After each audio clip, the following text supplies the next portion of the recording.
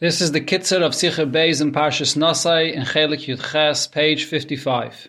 The Rebbe begins with the Maimah Chazal that says, Lama nismucha Parshas Nazir la Parshas Saita. Why is the Parsha of Nazir written next to Parshas Saita? Loi melacha shekol haroya Saita b'kulkula yazar atzmei min hayayin.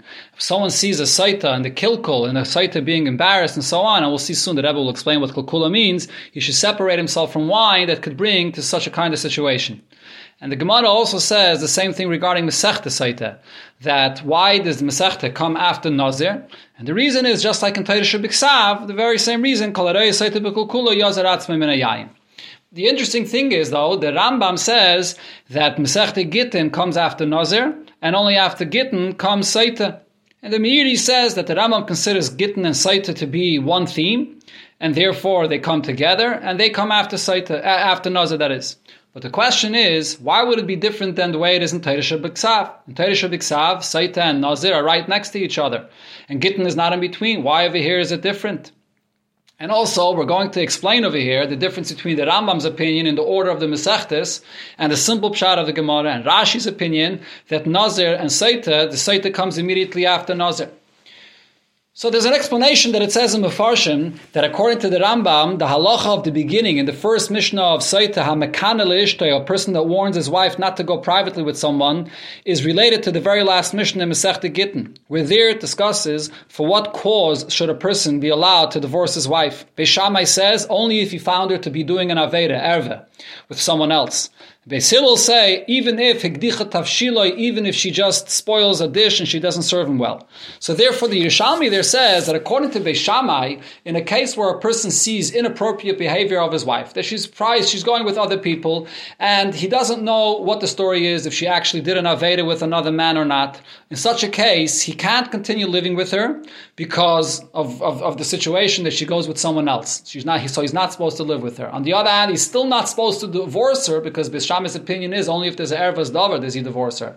So therefore, according to Beis Shammai, this is the reason for kinui, to go and warn her in order to be able to get to the bottom of it, of what's going on over here. And therefore, according to Beis Shammai's opinion, it would be a chiyuv to go and warn her. On the other hand, according to Beis Hillel's opinion, he could always give her a get, so therefore there's no issue. So the whole mission of Hamakana to warn her is a reshus, it's a voluntary thing.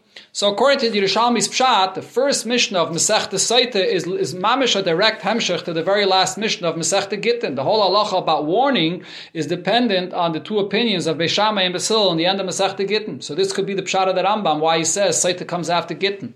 However, the Rebbe proves that this can't be the Pshat according to the Rambam.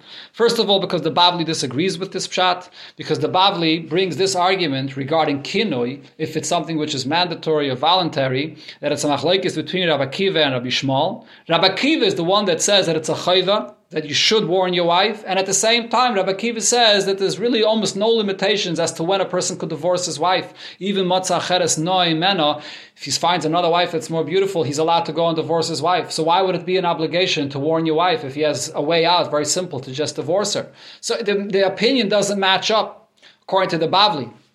Besides that, the Rambam himself clearly paskins like the opinion of Rabbi Akiva that it's a chayva for a person to warn his wife. According to the pshat that the Yerushalmi says, that would only fit according to the opinion of Beis Shammai, and we never paskin like Beis Shammai. So in order to explain the Rambam's opinion here, the Rebbe focuses on this psak din of the Rambam, that it's a chayva for a person to warn his wife.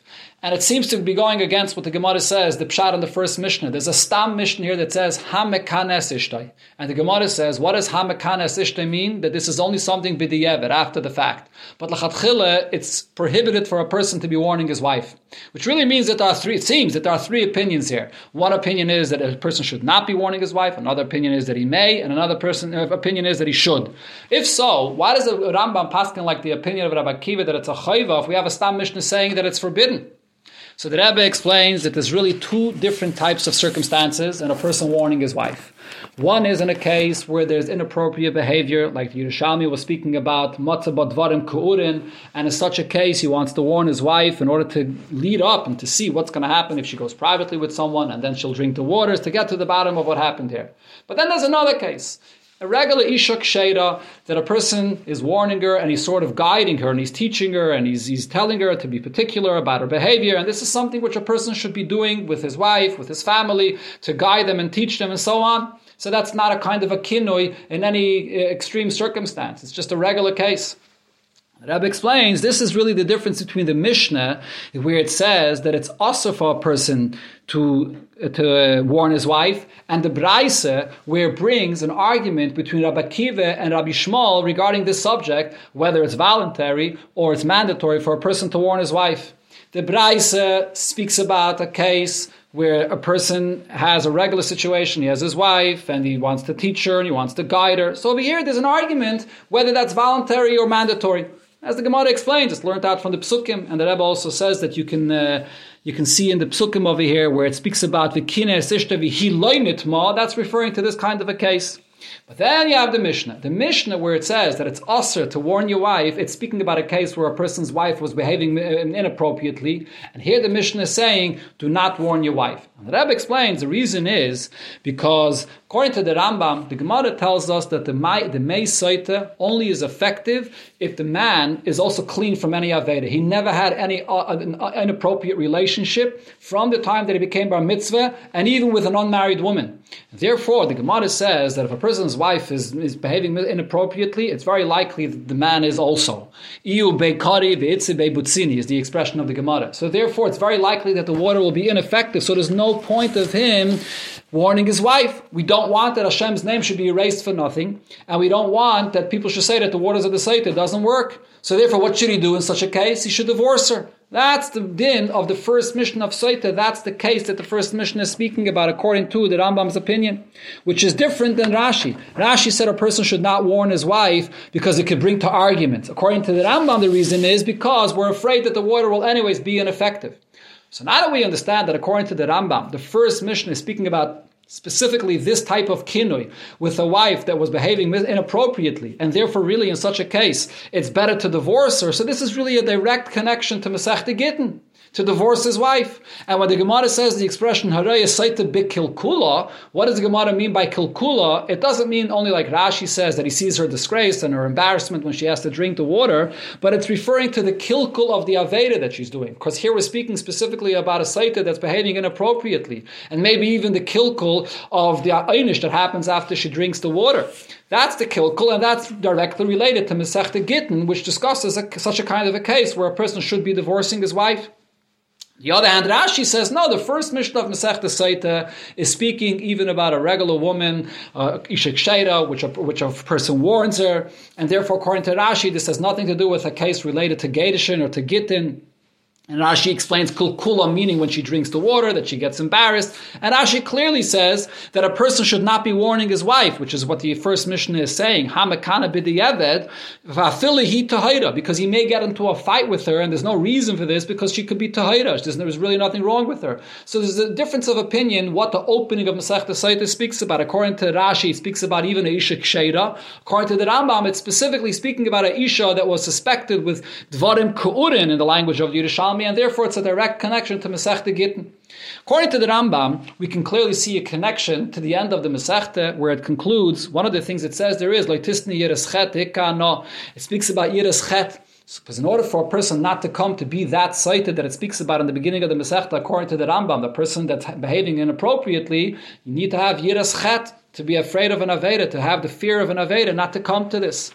According to Rashi, the first Mishnah is even speaking about an Isha Ksheda, and she's really maybe Tahira, but it's still related to Yiras Chet. Because the reason is, Yiras Chet does not only mean fear of punishment of the Aveda, but it's fear of the Aveda itself, not to do anything against Hashem's will. And here, usually by an Aveda, there's a Chet and there's an Einish. So the fear of a person of the Chet, we don't know if it's from the Chet or if it's from the Einish. But over here, we're talking specifically about a case where there is no Einish. Because this woman, if she did not have any bad relationship, so then she actually gets a tremendous schar, as the Pasuk says, v'niksa v'nizra zera. But she still needs a kapara. There still is a Chet over here. As we see, she brings a carbon mincha as a kapara. And because it was an inappropriate behavior, her husband warned her, and she should have not gone with those people that her husband warned her for this. So over here, she's a person that needs Yiras Chet specifically. Not only Yiras HaOynish, but Yiras Chet. Therefore, according to Rashi, that's the connection to the conclusion of the Masechta, where it says, Leitisni Yiras Chet, the Ikana, that when you're afraid not only of an Oynish, but you're afraid of a Chet, then you won't even have this behavior that the Masechta spoke about, where there's no Oynish involved, but it's just a Chet. That's the connection of the beginning and the end of the Masechta.